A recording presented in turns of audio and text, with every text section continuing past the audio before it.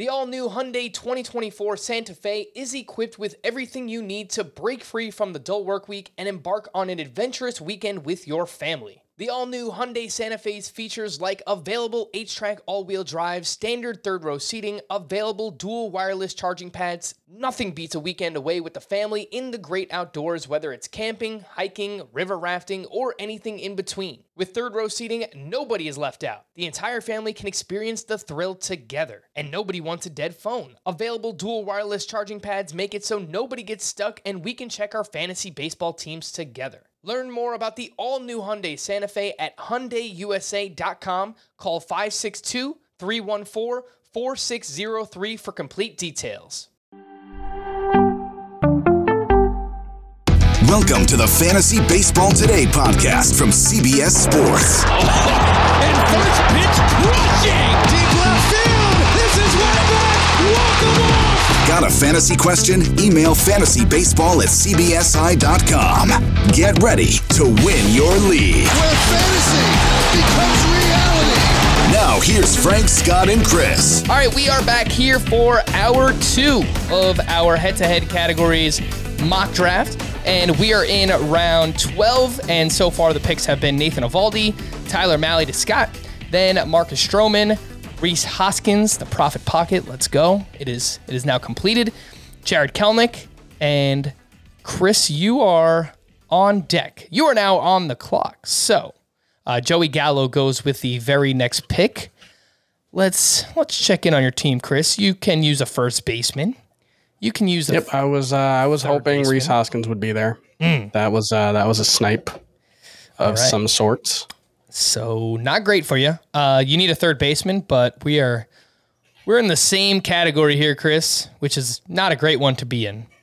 Yeah, I mean, I've got 3 hitter spots and 4 pitcher spots in my starting lineup to fill. I feel more comfortable with the hitters who are going to be available, in the future. So I'll go ahead and take Giovanni Gallegos there, RP.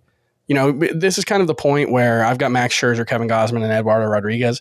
If I wanted to pivot to a relief pitcher heavy build, I've probably got enough starting now to get away with that. You're probably going to get at least one start per week from those guys, so you can expect Scherzer, Gausman, and Rodriguez to give you 15 innings per week at a minimum.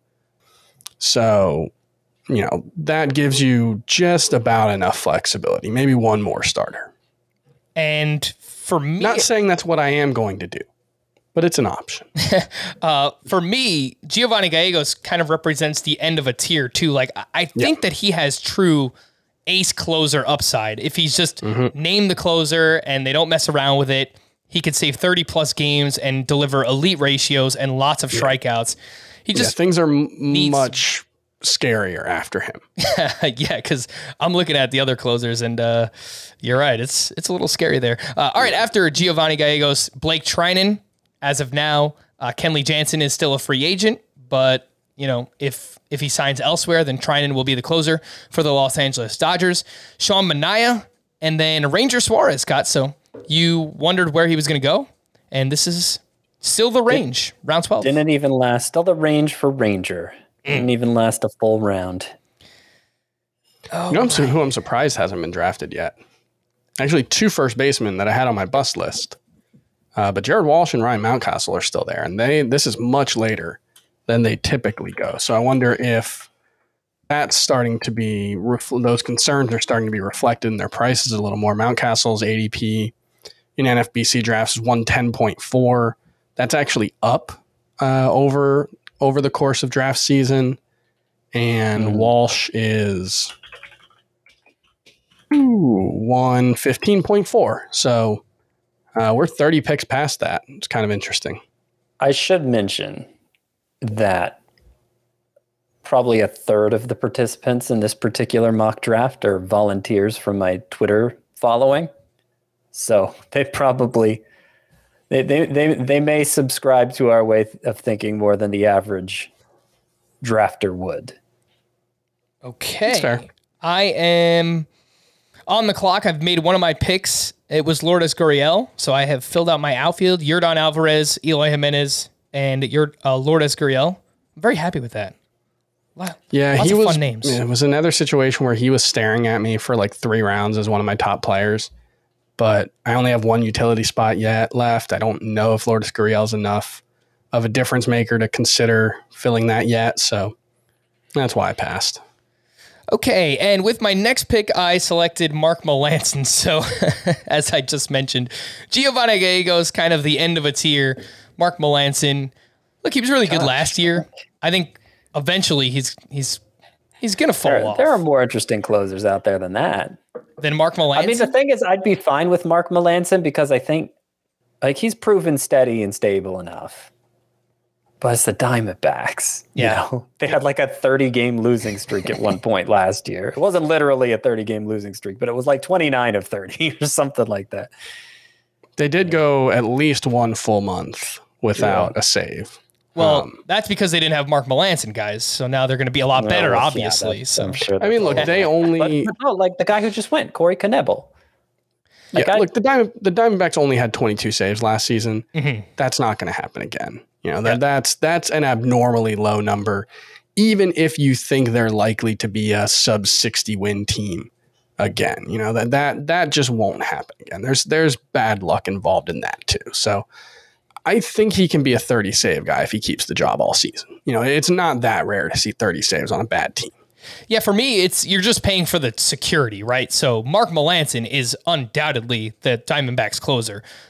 Two picks later, Corey Knebel goes off the board, pick 147. Yeah, and I would prefer Knebel to Mark Melancon. I don't think there's much separating Knebel and Gallegos, who I don't feel like, you know, I was just saying it sounds like the Cardinals are actually using the closer term with him, but their history with him is to keep him out of the role as much as they can help it. So I still worry about job security there. And go ahead. I was going to say the Phillies over the weekend, they did name Corey Knebel the closer for now, quote, for now. Right. And then after that, they signed Jeurys Familia, and on Monday they signed Brad Hand. I don't think that Brad Hand is good, but he does have closer experience. So, you know, like there's enough there to just kind of a slight sliver of doubt. We haven't mentioned the real reason to be concerned about Corey Knebel, and I don't think it's performance, and I don't think it's losing the job necessarily. I don't think Jeurys Familia or Brad Hand are really big threats to him. I mean, there aren't many pitchers that have had more injuries over the last 3 or 4 seasons than Corey Knebel. Even last season, he only pitched 30 innings. He was amazing, or 25 innings. He was awesome. He looked great. Mm-hmm. But he couldn't stay healthy last season either as a reliever. So that's the concern, is that there's just very little reason to think at this point in his career, even pitching as a closer or a reliever, that Corey Knebel is going to be able to stay healthy. I mean, man, he's never had more than 76 innings in a major league season, and that was back in 2017. All right, let's catch everybody up after I selected Melancon, Jared Walsh, Corey Knebel, Adam Wainwright, Jorge Soler. Chris selected O'Neill Cruz, 150th overall. All right. And if Chris is going to do this in round 13, I'm just never going to get to draft O'Neill Cruz again. Not that I blame him necessarily. It's just you want to make sure you get O'Neill Cruz. And he has the kind of upside to justify it. I get it. I'm just saying, you know, obviously the ADP is much, much, much lower than 150th. The pick that happened 3 picks later is making me wonder whether it was the right pick, because I was between Patrick Sandoval and O'Neill Cruz, and I was thinking, take one, hope the other one comes back. And now it's, would O'Neill Cruz have been able to come back the next time I picked? This is really highlighting how much I hate picking in the middle of drafts this season. I don't know, more than usual. I feel like when I'm sitting here in the middle, I just, it feels like I have too many choices to make. Whereas like, yeah, when you're on the end of the round, you kind of have to like reach for your guys, but at least you get the guys you want. Whereas I feel like there are more of those hard choices when you're picking in the middle. All right. After you selected O'Neill Cruz, we see Taylor Rogers.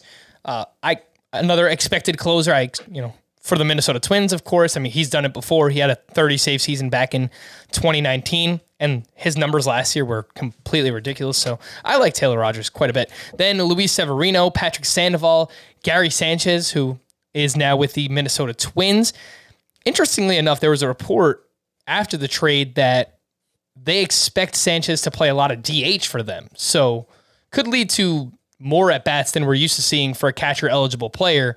I think the plan as of now is he's the backup catcher to Ryan Jeffers, lots of plate appearances as the designated hitter for the Minnesota Twins. Scott, you select Camilo Doval. Then we see Craig Kimbrell and Austin Meadows at the turn. We are into round 14, and you are back on the clock, sir.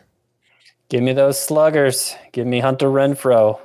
Can't realistically count on him being there beyond round 14. And Jorge Soler's already gone. Marcell Ozuna's long gone.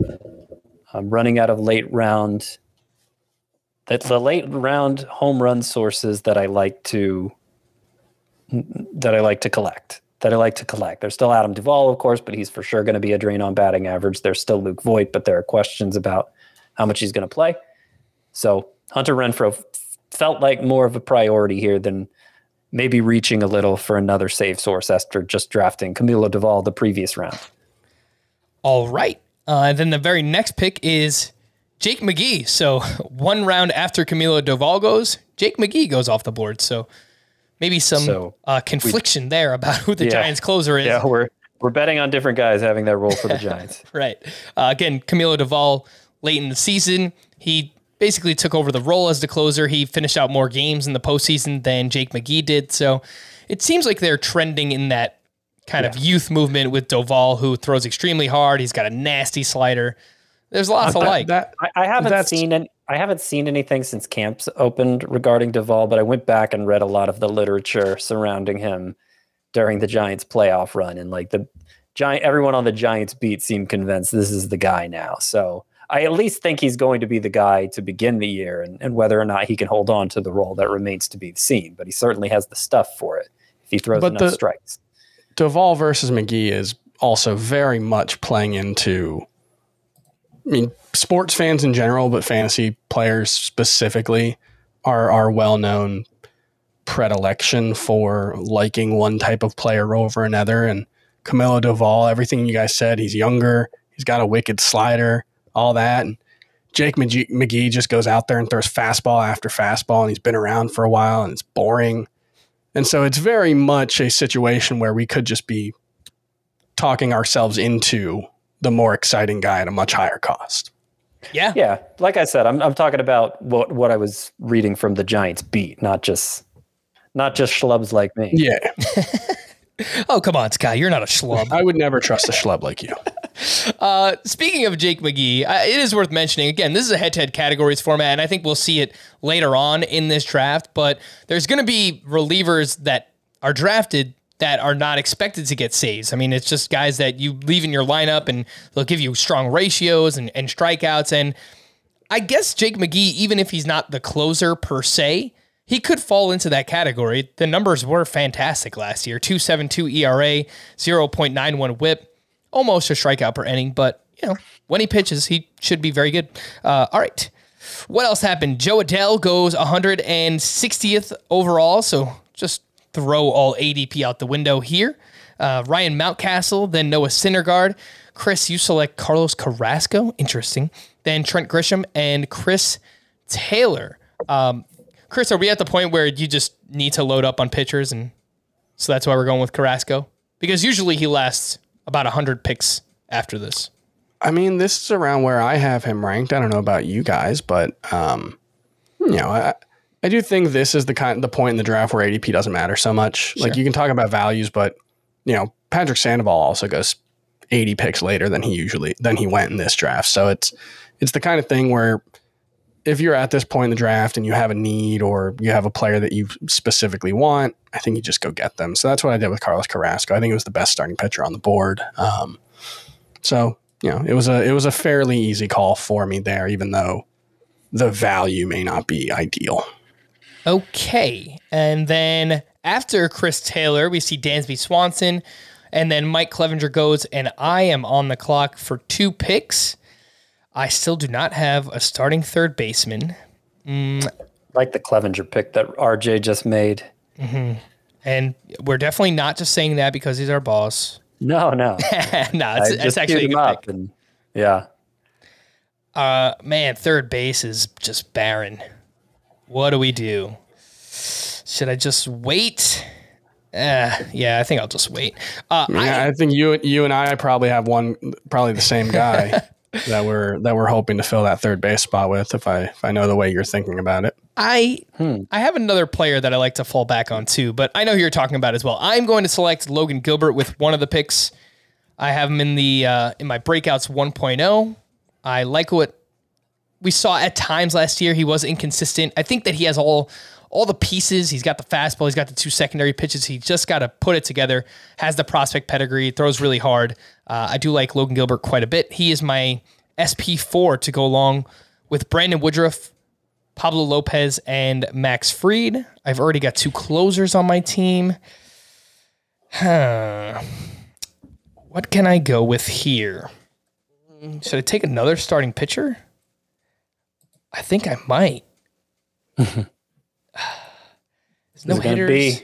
There's no hitters that I really, truly want here. Luis Garcia. I am thinking about him. That's the pitcher at the top of my draft board. I think I could use more power, though. So I'm going to pull this guy up the board, and I'm going to select Matt Chapman. So that was the player that I was referring to, where if I miss out on everyone usually, yes, I like Luis Arias, and we'll see if Chris gets him a little bit later on. But you needed a third baseman, right? Like, yeah.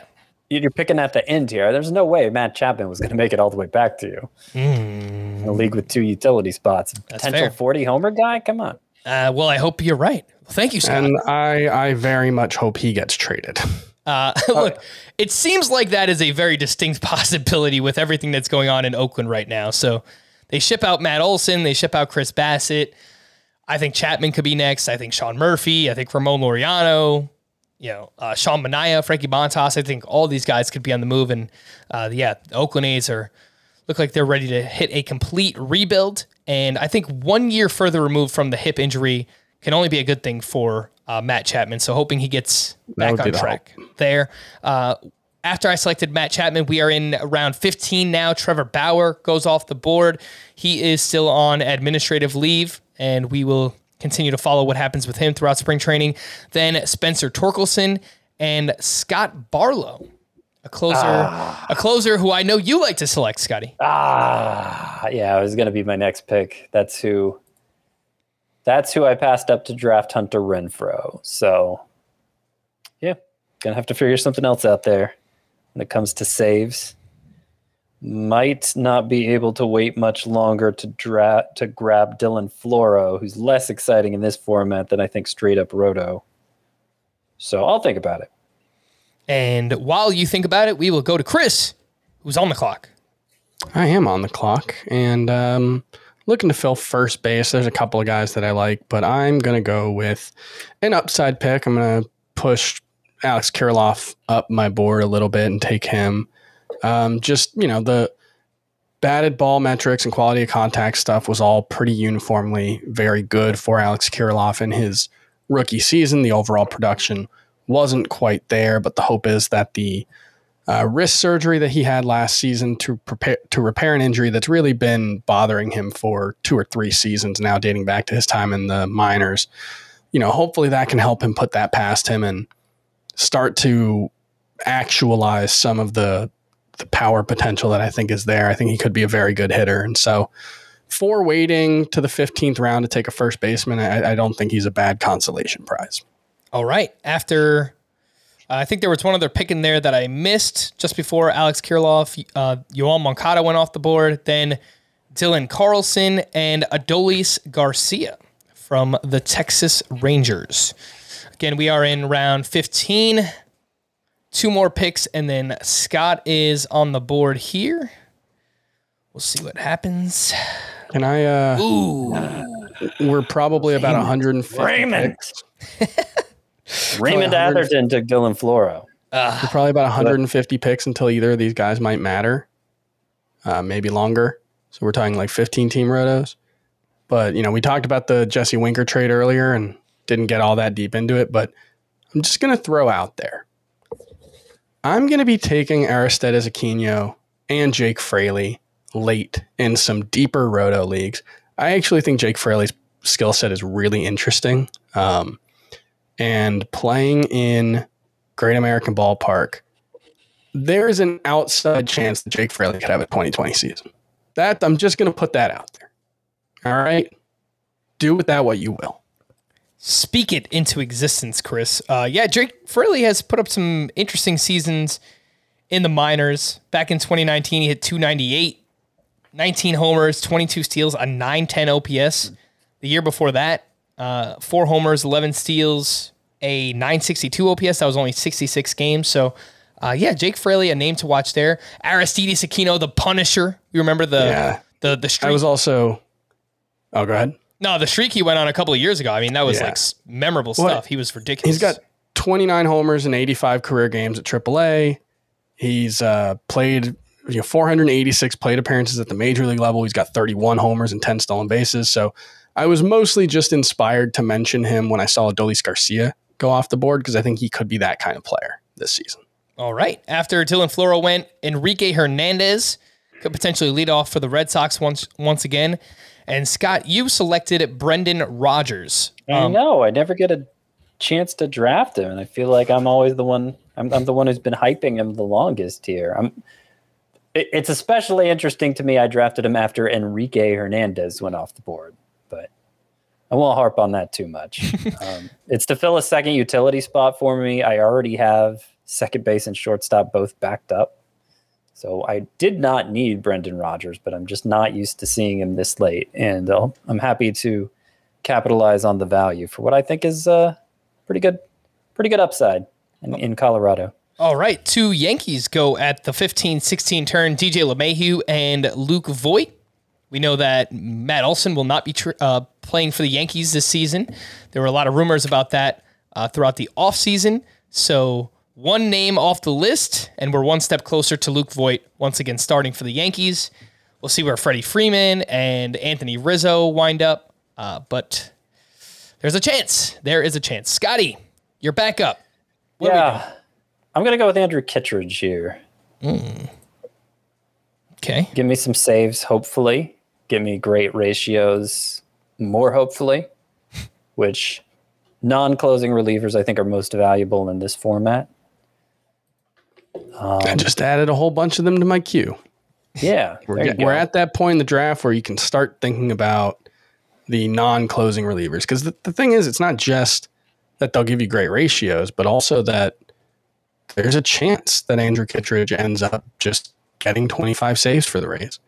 There's a chance Paul Sewald ends up getting 35 saves for the Mariners. These guys are, it's not just that they're really good, but also that they're good enough that if they get the opportunity, they'd probably just run with the job.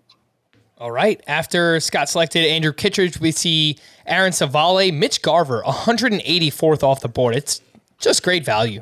We spoke about him the other day on the podcast and now with the Texas Rangers, but the playing time could potentially be moving up, trending in the right direction for Mitch Garver. So this is a little bit ahead of his ADP, but again, I think it's a perfect time to select him. So nice value there with Mitch Garver. Then Luis Garcia, starting pitcher for the Houston Astros, goes 185th. And then Michael Conforto, who is still a free agent, has been linked to varying locations in terms of what it could do for his fantasy value. We've heard Coors Field, Colorado. We've also heard the Marlins and Marlins Park. So 2 very opposite ends of the spectrum for Michael Conforto potentially. And Chris, you are up in round 16. Thank you for the reminder.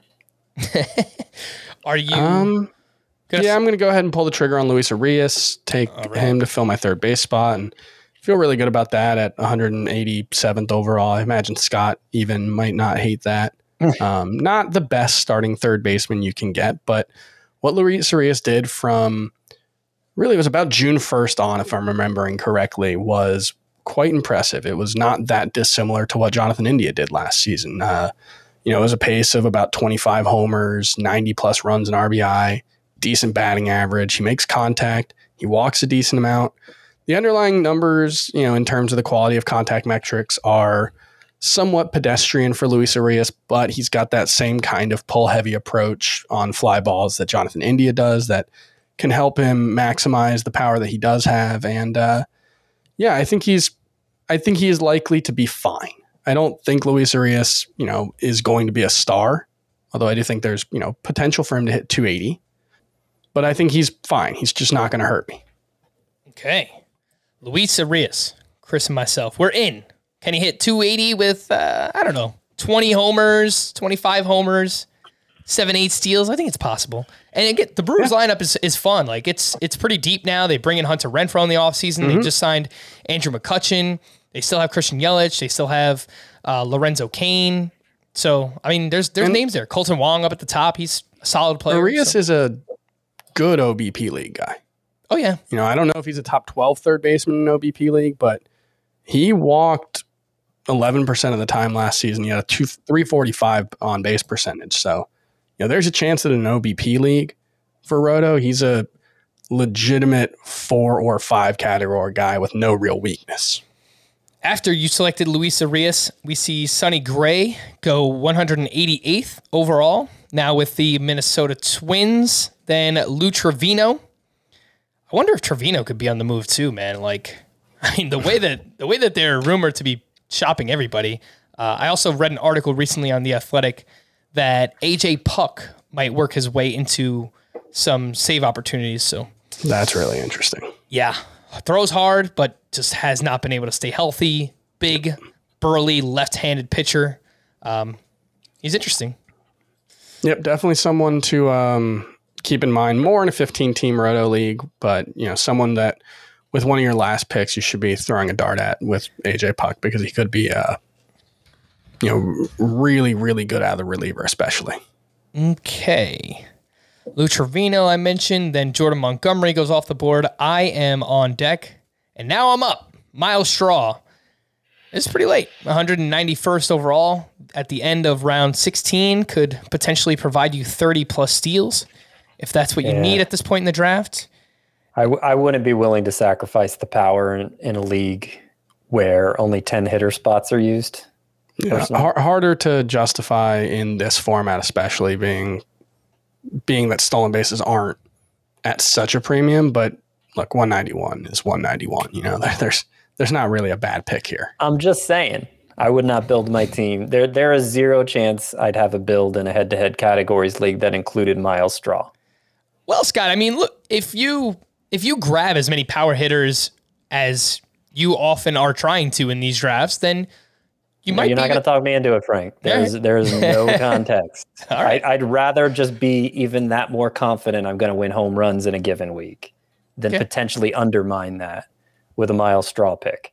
And look, I don't know that Miles Straw is a potential category winner like Adalberto Mondesi, but I mean, again, he could steal 30-plus bases, so it's not nothing. I got to bring RJ down a peg, Frank. Yeah, that's and Miles Straw's another guy who OBP leagues, he's better than batting average leagues. He's probably not going to be a particularly great batting average guy, but he does walk a decent amount.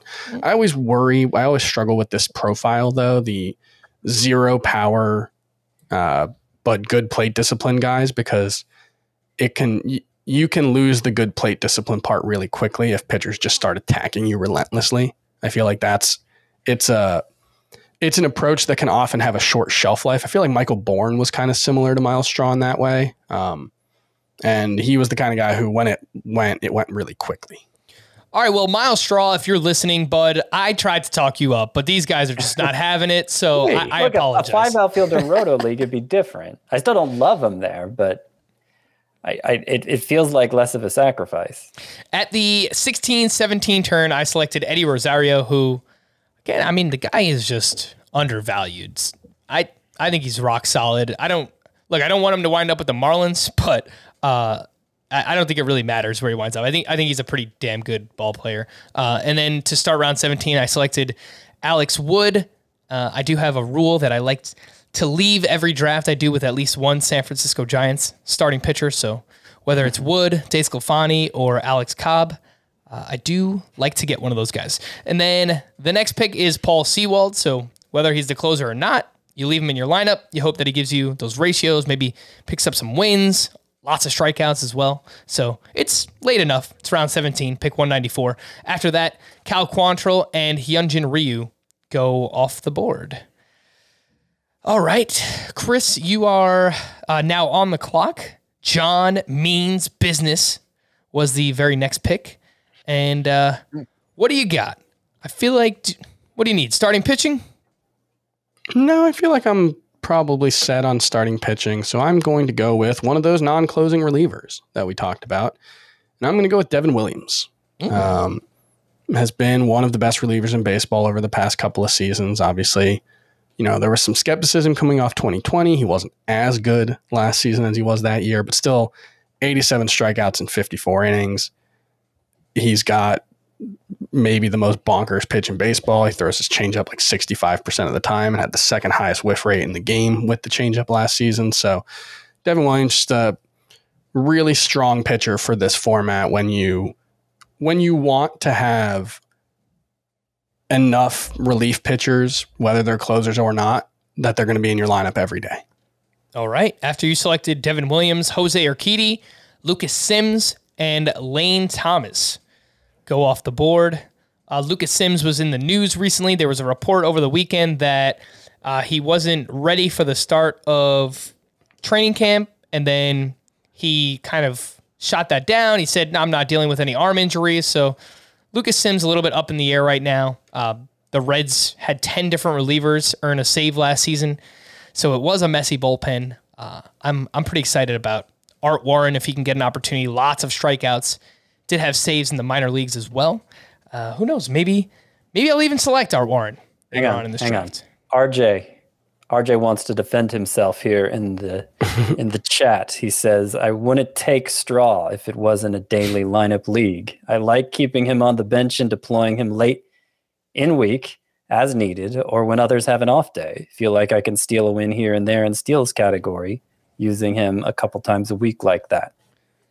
So right. That's his defense. And I hear it. Point well taken. That's all I'll say. I mean, look, that. he's going to hit at the top of the order, presumably for the Guardians, as long as he's good enough to. And there's not going to be a lot of competition in regards to being good enough in Cleveland. So, there's going to be opportunities at the very least. All right, a couple more picks going off the board here. Robbie Grossman, Scott selects Ken Giles, and then Zach Gallen at pick 204 to finish out round 17, and Zach Gallen was in the news for the wrong reasons on Monday. Apparently, he had off-season shoulder issues, and that is in conjunction with all of the elbow, forearm stuff that he dealt with last year. So, lots of risk involved with Zach Gallen. Yeah. It's pretty scary right now. That is scary stuff. I probably just not going to draft him. Right. Period. You never say never, right? Because if it's your last pick or something, maybe. But I imagine somebody will take him before I'm comfortable taking him because he's already the single pitcher who I'm most concerned about having Tommy John surgery, even beyond like Clayton Kershaw or Jacob deGrom. And then he had shoulder surgery in the offseason. Are you kidding me? And honestly, I have performance concerns about him. I don't know if he's going to be the potential ace that we hoped he would be, because I'm not 100% sure at this point whether he's got, the kind of plus pitches that you would really need to be more than just, a good pitcher, even without the injury risk.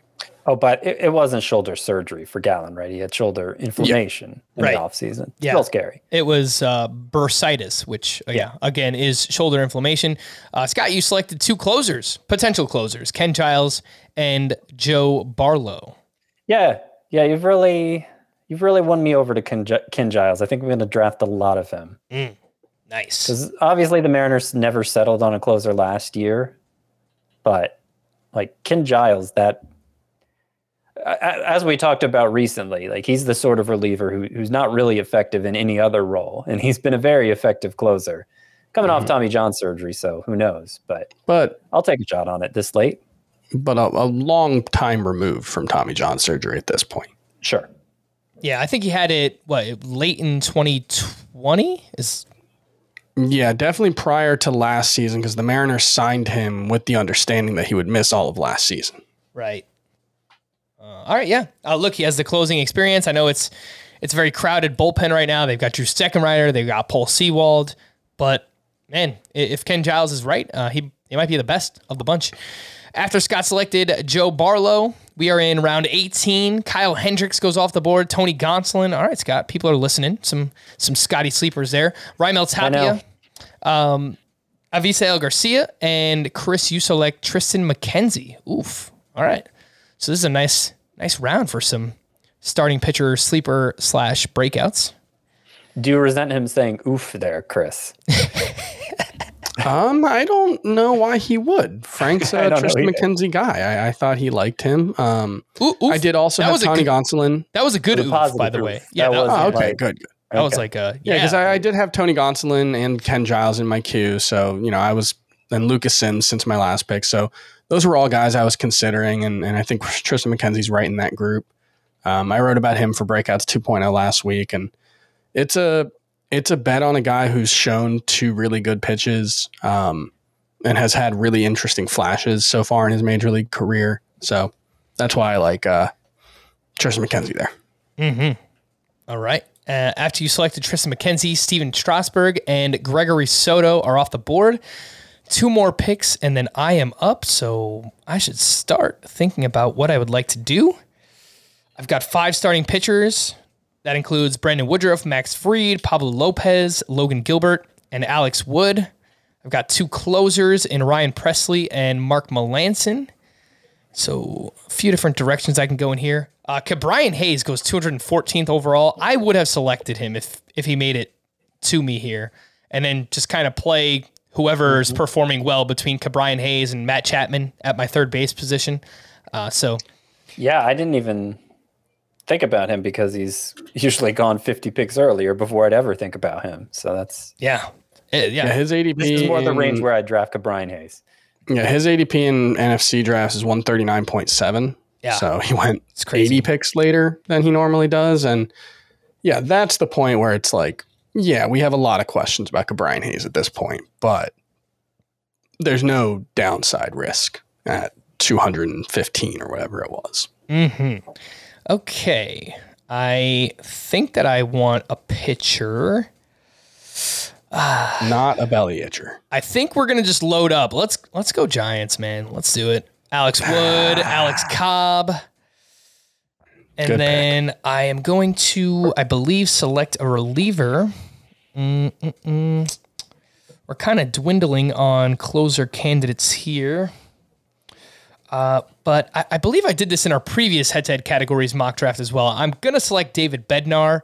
And, of course, I would love for him to be the closer of the Pirates, but really, it doesn't matter all that much because I think that he's going to be really good when he pitches, whether it's setup man in the 9th inning.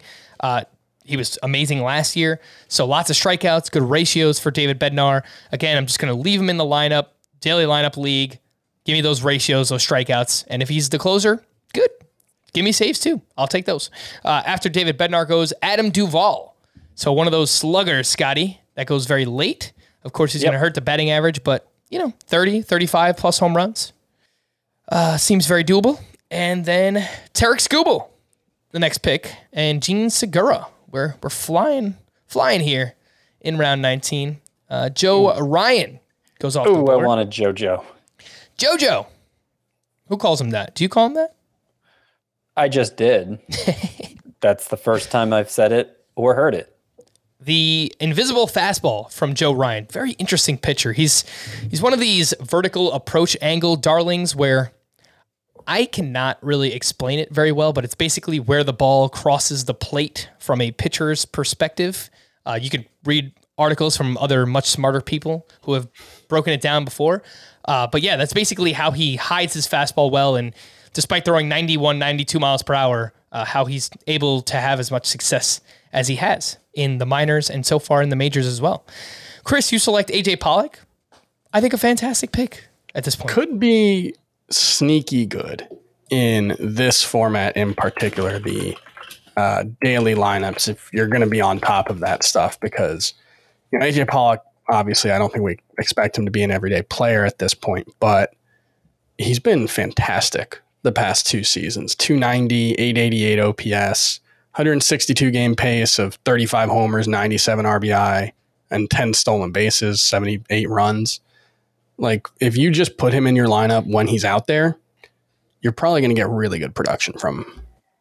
Yeah, and hopefully give him some opportunities to DH as well. Universal DH now. Mm-hmm. So, look, I know Max Muncy needs it, and we've talked about Will Smith maybe, but AJ Pollock can work his way into that mix. If he's swinging a hot bat, they want to keep his bat in there. So, good stuff there. After AJ Pollock, Ryan McMahon, another player in this format. You can choose to just play him when he's in Coors Field, reap the rewards there.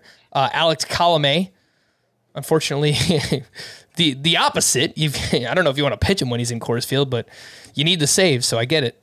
And then Riley Green and Drew Steckenrider off the board.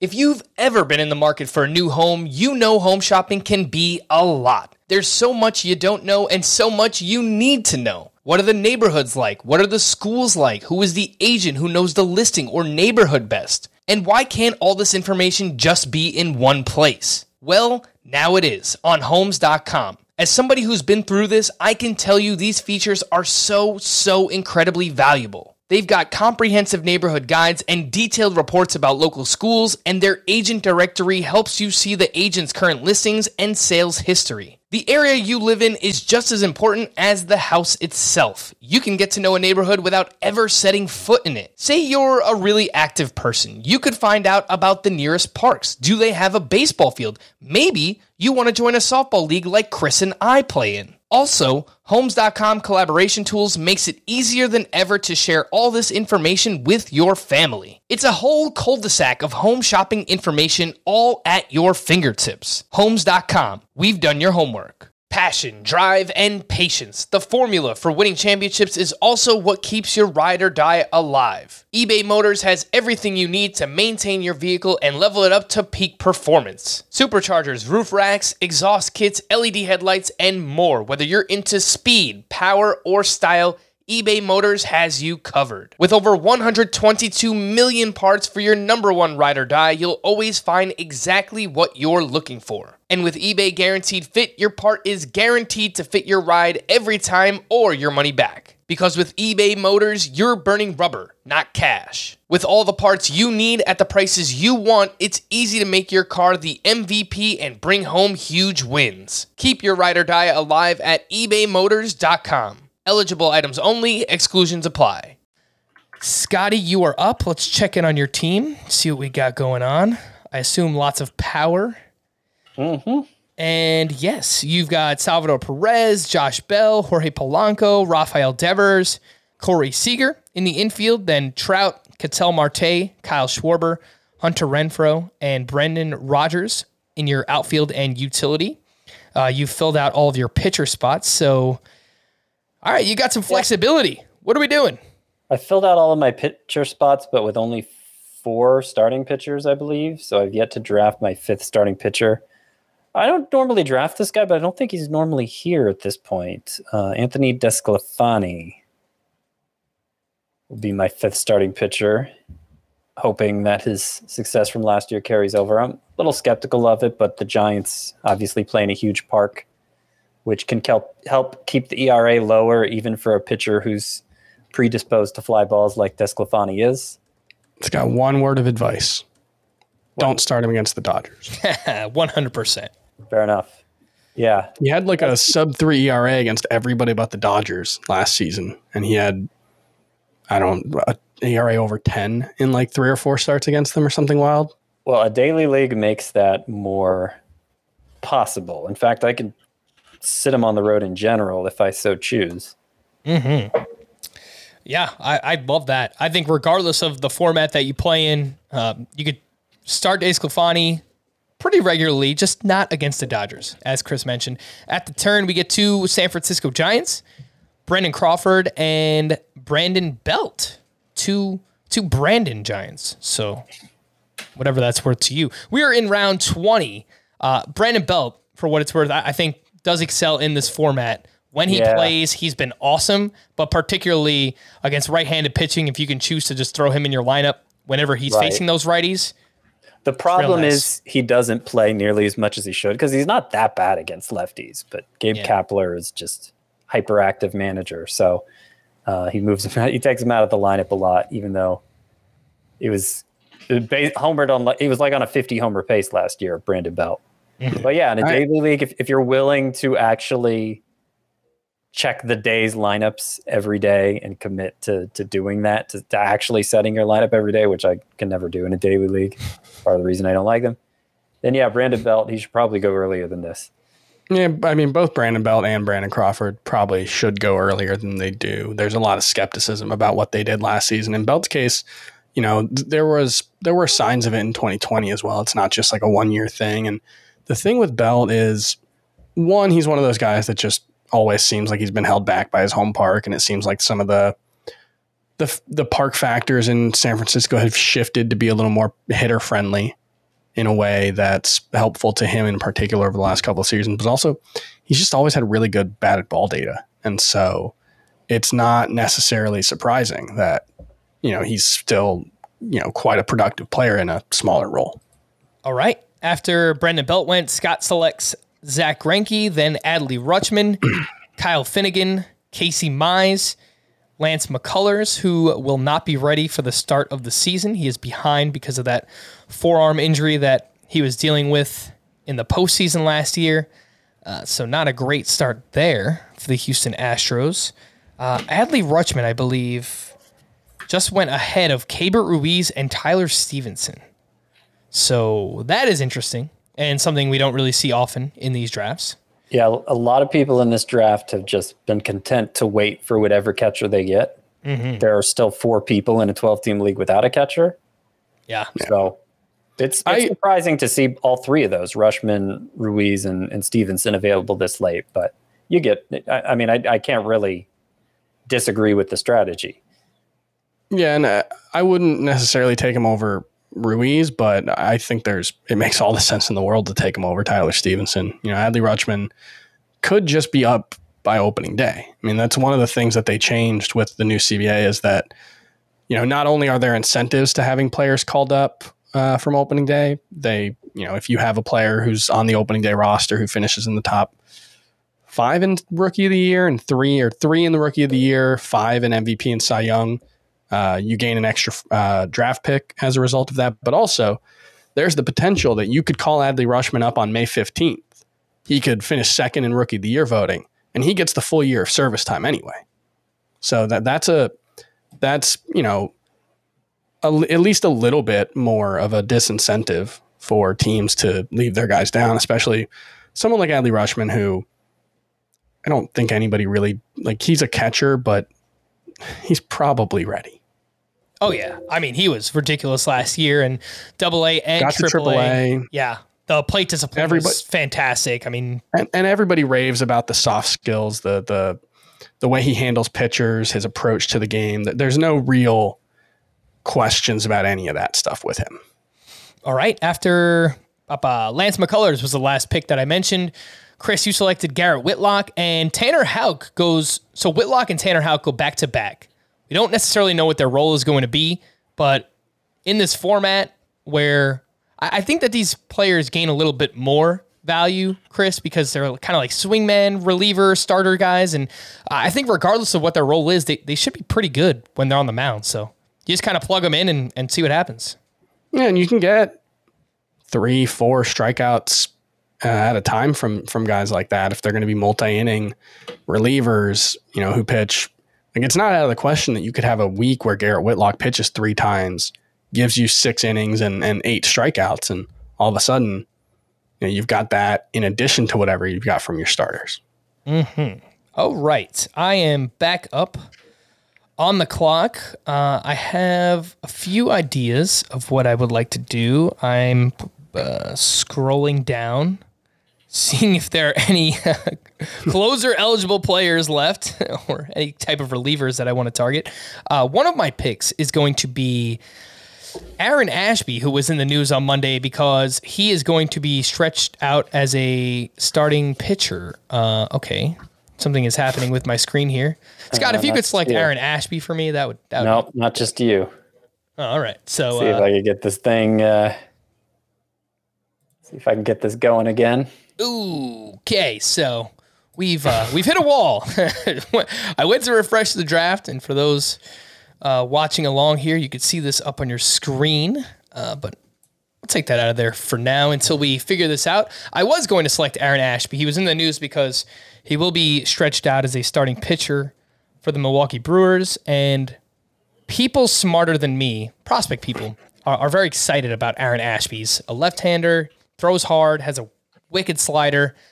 Don't know too much about a third pitch for him, but I do like the potential. And whether he's a starter or not, like we were just saying about Garrett Whitlock and Tanner Houck, you throw these guys in your lineup in this format and see what they could do. All right, I think we're back up here. And just to clarify, you say he's being stretched out to start. Mm-hmm. You mean stretched out to compete for a rotation spot is Aaron Ashby, which means he'd have to overcome, I guess, Eric Lauer.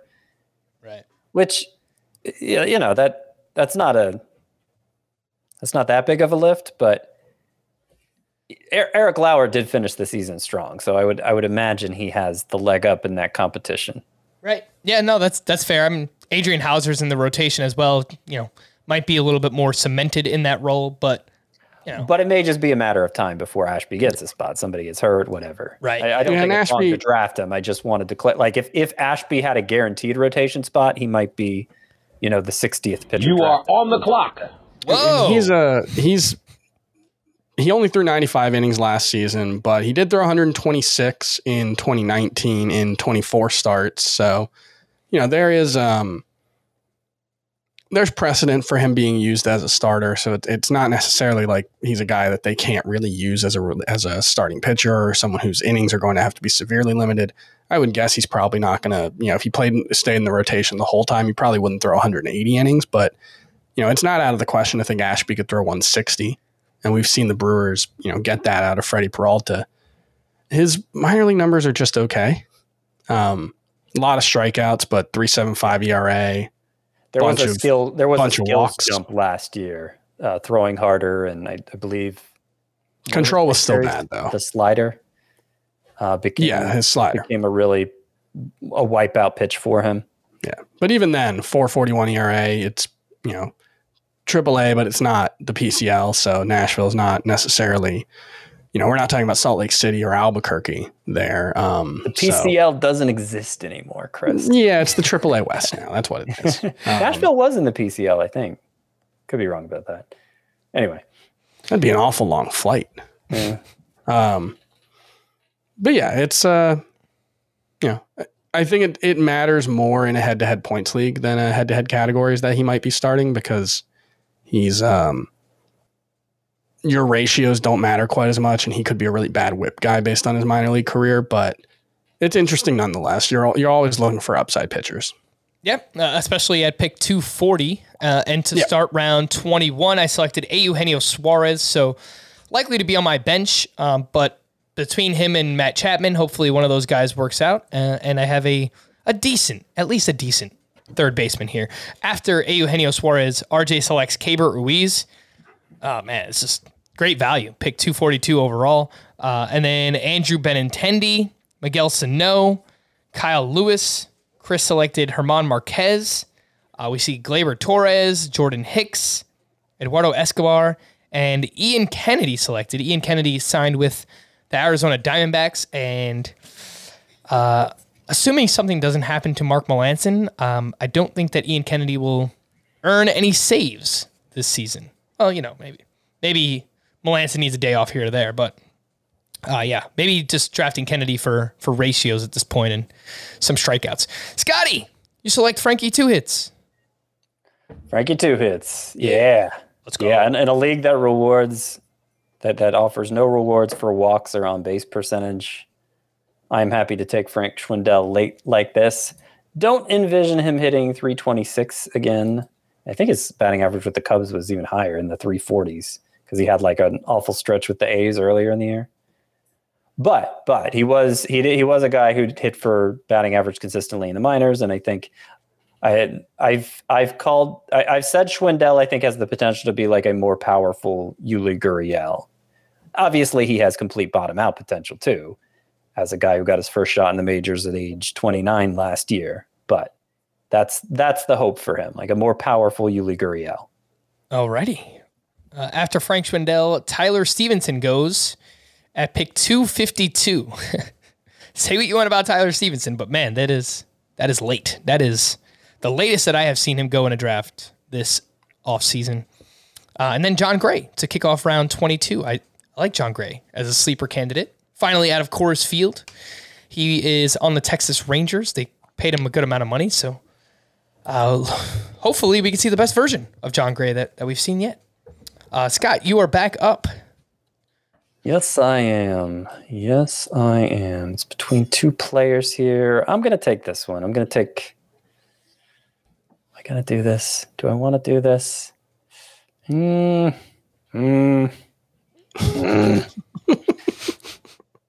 going to take Connor Joe. Yeah. Nice pick. Yeah, I almost took Nicky Lopez instead. Some Connor Joe. But I came out so firmly against the Miles Straw pick. Granted, that was like, 4 rounds ago? Yeah, something like that. But I already have so many middle infielders too. It's like, yeah. Anyway, Connor Joe. I don't have as many outfielders. I like his upside. Hopefully he's the leadoff man for Colorado. And that would be, I think there's serious upside there if he is. Scott, do you plan to just play Connor Joe when he's at home in this format? Sure. It's a daily lineup. I mean, he's on my bench, so I don't plan to play him that much at all. But yeah, as a substitute when somebody else has a day off, if he's in Colorado, sure. Right after Connor Joe, we see Isaiah Kiner-Falefa. So if you do need some steals late in your draft, I'm not sure that he'll offer you much else, but starting shortstop for the Yankees, a little bit of speed. After that, I wouldn't be surprised. I said it on yesterday's show, but I wouldn't be shocked if we saw like a little leap in his production with Yankee Stadium as home for Kiner-Falefa. Alrighty. He was playing in Globe Life Field last year. It's we're still gathering data on that ballpark. It's fairly new, but it seems like to this point it's played neutral, favoring pitchers. So nice little park shift for IKF moving into Yankee Stadium. After he went, we see Harrison Bader, Mike Zunino, Michael Brantley. Chris selects Luis Patino, who he recently talked up as a sleeper on our Sleepers podcast. And then Mike Yastrzemski. It's very late for Mike Yastrzemski. 1 year ago, we were kind of excited about Yaz. And now he's going... He was a top 100 pick or not far off this time last year, right? Yeah. I think he was like 120-ish, something like that. But I think we were just wrong about Yaz. And myself being one of the most wrong about him. He is someone that I think could benefit here, Scott. I mean, he was better 2 years ago against lefties, then wasn't good last year against them. So, maybe by the end last year, he wasn't even playing against lefties. Right. So I don't. And you can work with that a little more in a daily league, obviously, but you have to work. Yeah. I hear you. All right, I am on the clock, and I will take Jesus Sanchez with one of my picks. Someone prospect in their organization who has tons of power. Like getting him this late. And I also want to take another kind of reliever type pitcher. Let's see who I could find. Oof. It's kind of messy. At this point. All right. I don't think I'm going to be able to find anybody quick enough. So I will just select Jose Miranda. I saw the name pop up there and I was like, you know what? That seems pretty fun. So a prospect with the Minnesota Twins who was fantastic last year and maybe earns more playing time now that Josh Donaldson is out of the mix. I like it. Thanks. Thank you, Scotty. I thought of it. Two prospects there, prospect-ish type players. Jesus Sanchez, Jose Miranda. All right, we're off in round 23. I think this might be the last round. Yes, it is. And then we'll quickly wrap up our teams. We'll get out of here. But what else has happened? I selected Jose Miranda, Bobby Dahlbeck, Colton Wong. I love me some Colton Wong. 15 homers, 15 steals, rock solid. Frank loves him some Colton Wong. And then I wanted to see where you went with the next line, Chris. But no, I can't think of anything on the spot. After Colton Wong goes Christian Javier, another one of these swingman types. If Lance McCullers is not ready, he could be in the rotation to start the season. And then Kyle Seager. I guess with the idea that he may come out of retirement. Yeah. I saw some whispers. There's some rather jokey commentary about that on Twitter, him joining his brother to play in Texas, where they just traded away their third baseman after already losing their third baseman of the future. Ooh, all right. But I don't think, look, maybe what do I know, right? But I mean, look, you're probably going to cut your 23rd round pick. Yeah. Yeah. I don't expect that to happen. All righty. After Kyle Seager, Chris, that's who I should have took. I've only been talking him up, right? Chris selects Art Warren, so nice pick there. Lots of strikeouts last year. I think a 19% swinging strike rate. Guy has a nasty slider. It's something like 27 career saves in the minors as well. So he has worked in that role in the past. Some uncertainty with Lucas Sims, so I like that pick. And then Omar Narvaez, Ramon Laureano, Gavin Sheets with the 2 utility spots in this format. That's a solid pick. Garrett Hampson. And Scott, you're up for your last pick, sir. Yeah. So one kind of underrated aspect or underappreciated, I don't know what the right word is. Julio Rodriguez with that Jesse Winker trade, there's not an obvious path for him to join the lineup ASAP anymore. But I'm going to take him anyway. In the hope he arrives sooner than later. Right now, the Mariners' projected DH is Abraham Toro, so he could easily be bumped from the lineup. And, maybe they get Winker in the DH spot, Haniger, him and Haniger trading off, something like that. I think there's still a chance Rodriguez could make the opening day roster, and if it doesn't happen that soon, it may not be long after that. All right, and then Mr. Irrelevant could actually be quite relevant, Matt Barnes. He could be the closer for the Red Sox. They haven't made any moves there. They've talked about Garrett Whitlock, but Matt Barnes was really good in the first half of last season. Let's quickly run through our teams, give some quick thoughts, and then we'll get out of here. But Scotty, we'll start with your team. We'll work backwards here. You had the 11th overall pick. You've got Salvador Perez, Josh Bell, Jorge Polanco, Rafael Devers, Corey Seager in the infield. You've got Mike Trout, Ketel Marte, Kyle Schwarber in the outfield, Hunter Renfroe, and Brendan Rodgers as your 2 utility bats. At starting pitcher, you've got Yu Darvish and Robbie Ray. A couple of closers here. You've got Andrew Kittredge, Camilo Doval. You've got Ken Giles. You got Joe Barlow. A couple of other pitchers. You've got Blake Snell, Tyler Mahle, Zach Greinke, Anthony DeSclafani, and some bench hitters, Connor Joe, Frank Schwindel, and Julio Rodriguez. What do you think of the team? I love the lineup. It's my favorite lineup I think I've built in a mock or real draft yet. Obviously, I'm not giving myself a chance of competing in stolen bases, but I think in this format where you're going week to week with them, I just feel like that's too much of a crapshoot for me to invest the draft capital in it. I'd prefer to really dominate in power, and I should do well in batting average with this lineup too. But power, I think, is going to be the most predictable, and it has an effect on every other offensive category but stolen bases, especially when you're reducing it to week-long samples. So I love my offense.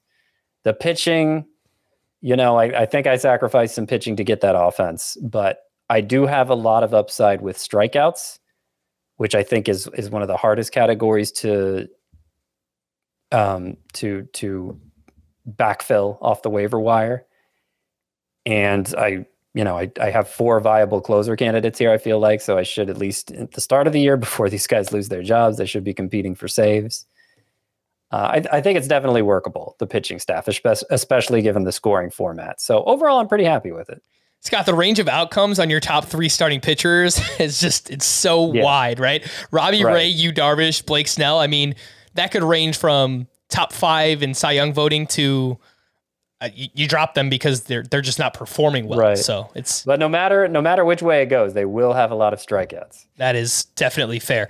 Chris, you are up, and let's take a look at your team. You were drafting 6th overall. You've got Will Smith at catcher, then Alex Kirilloff, Brandon Lau, Luis Arias, and Bo Bichette in your infield.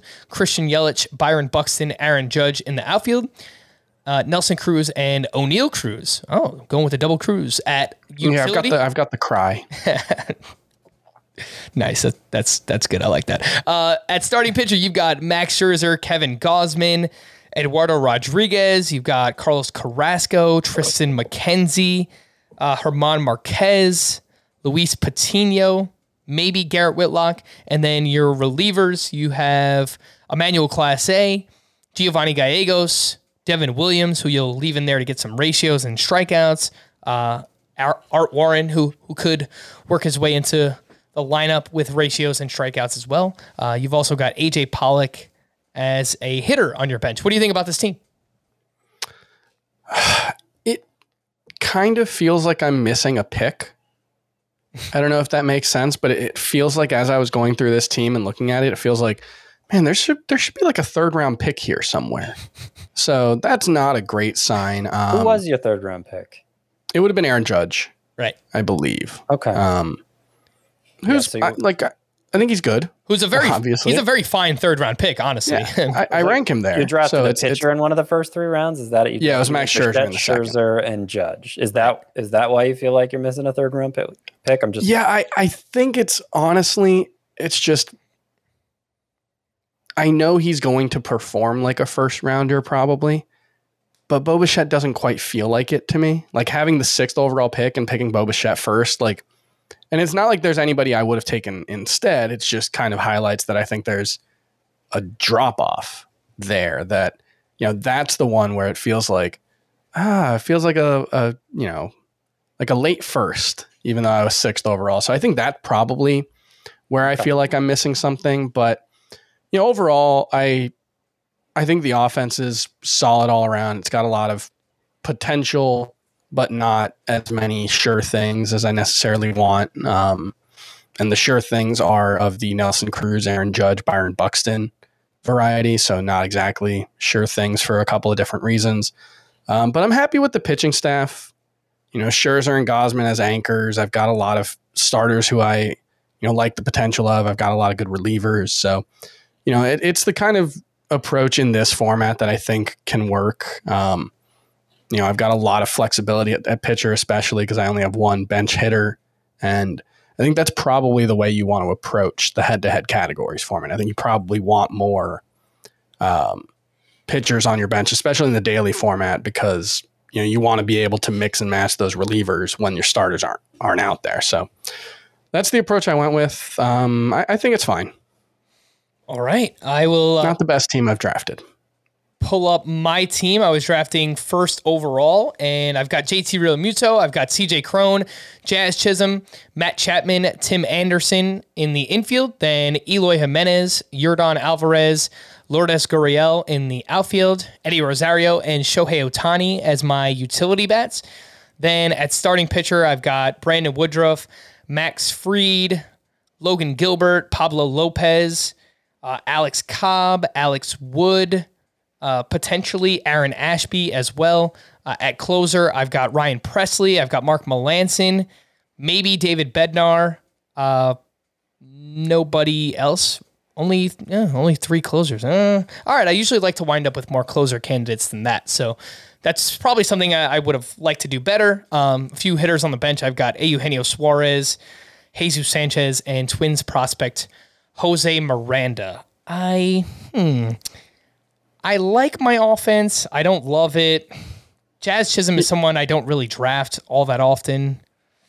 Your offense is like you have so many. You have like a couple of really high batting average guys, and then a lot of like batting average liabilities, including your 1st rounder Ohtani.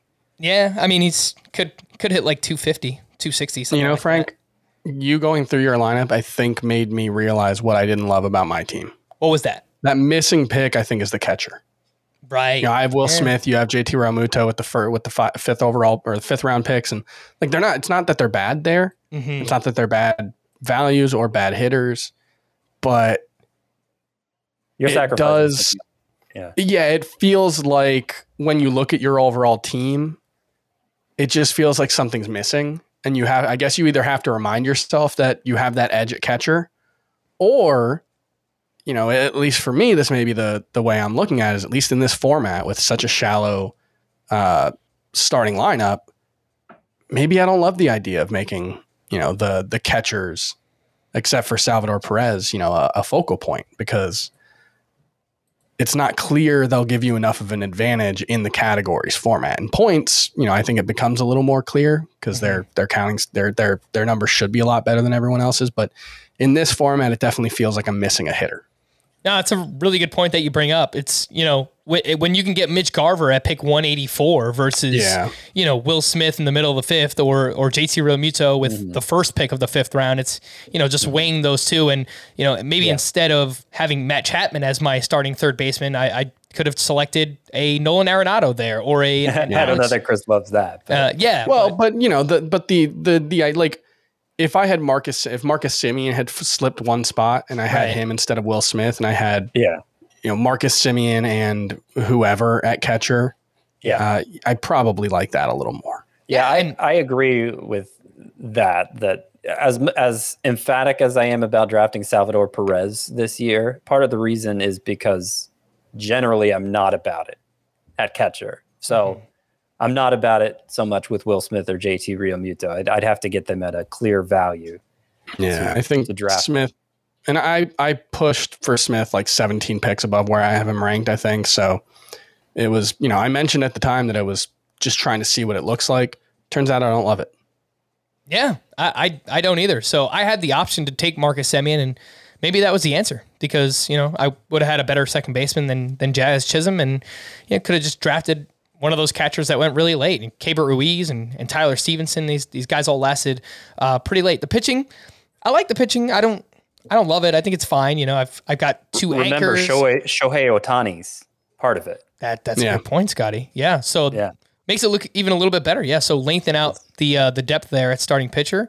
Got the two anchors, play some matchups with the Giants guys. So I think the pitching is actually better than the lineup. But yeah. Catcher is tough to take early in head-to-head categories. I think that's one of our main takeaways here today.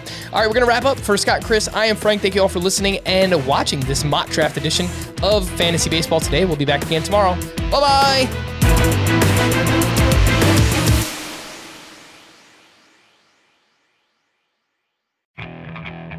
Okay, picture this. It's Friday afternoon when a thought hits you. I can waste another weekend doing the same old whatever, or I can conquer it. I can hop into my all-new Hyundai Santa Fe and hit the road. Any road. The steeper, the better. Because my all-new Santa Fe is available with H-Track all-wheel drive, so I can hit the trail without a worry in the world. Heck, with 3 rows and best-in-class rear cargo space, I can pack the whole family in with all our gear. We've got available dual wireless charging for our phones, so we'll never lose touch with civilization, and we won't lose touch with the primordial power of Mother Earth. So which is it? Waste the weekend or do something a little more epic? And conquer it in the all-new Hyundai Santa Fe. Visit HyundaiUSA.com or call 562-314-4603 for more details. Hyundai, there's joy in every journey.